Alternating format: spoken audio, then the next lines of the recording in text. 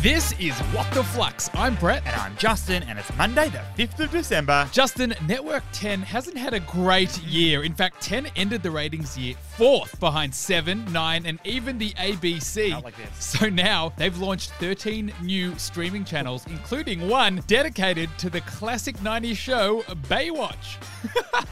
Throw a million things against the wall and see what sticks, Brett. Now, although silly season is upon us, it can actually be a pretty scary time of the year for our wallets.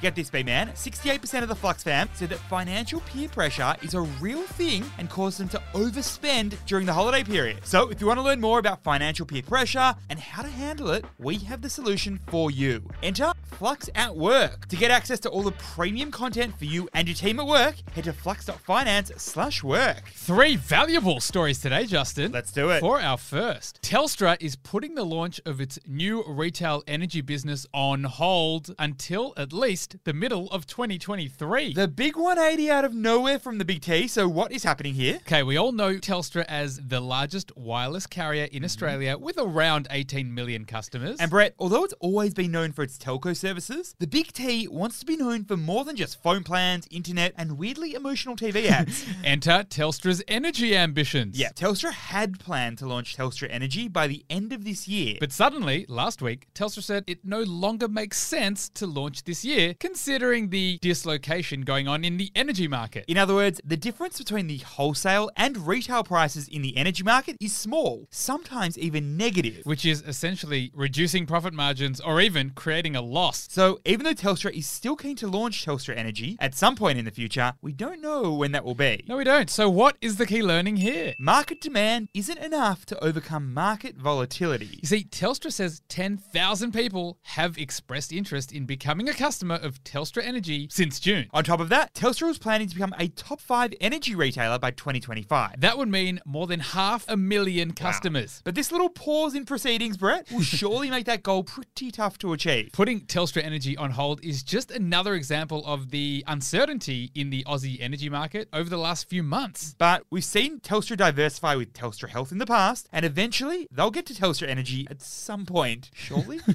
For our second story, Airbnb is partnering with landlords and renters to boost the supply of available Airbnb apartments. When enemies become friends, Brett, what is happening here? So Airbnb launched in 2008 and was originally named airbedandbreakfast.com. Of course, over the last 14 years, Airbnb has become quite the short-term rental monopoly. Yep, COVID was tough for Airbnb, it was, but now Airbnb wants the good times to keep rolling. So they're partnering with building owners and landlords to enhance the number of rentable rooms on Airbnb. See, Airbnb did some Gary groundwork and found that there is a big opportunity to work with property owners who will let tenants list on Airbnb. We're talking sublease vibe. Airbnb says participating renters have earned, on average, $100 per night by effectively subleasing their apartments. And the appeal for landlords? Well, they can take up to 25% of the rental host's booking fee. Now, so far, this program includes buildings over in the US and will likely roll out around the world if successful. So what is the key learning here? In Australia and in many countries around the world, home ownership has become more and more challenging in recent years. But let's be honest, Brett, renting isn't exactly cheap either. The idea of earning extra income through Airbnb rentals has always been appealing to tenants. But the problem has always been the landlord's opposition to short-term rentals or subleases. I.e. the possibility of wild Airbnb house parties. But now, Brett, Airbnb is super keen to get landlords back on side so it can boost apartment listings. For our third and final story, CommBank is coming out swinging and is taking on both payment companies and big banks with its brand spanking new payment product. Claws out from CommBank, Brett. Watch out world, I say. Tell me more. So we know CommBank as Australia's biggest bank, started 1911. And now, Brett, CommBank is keen to fight the good fight against global payment giants. And they're doing it through the launch of a new platform named Powerboard. Not the nifty device you take on holidays.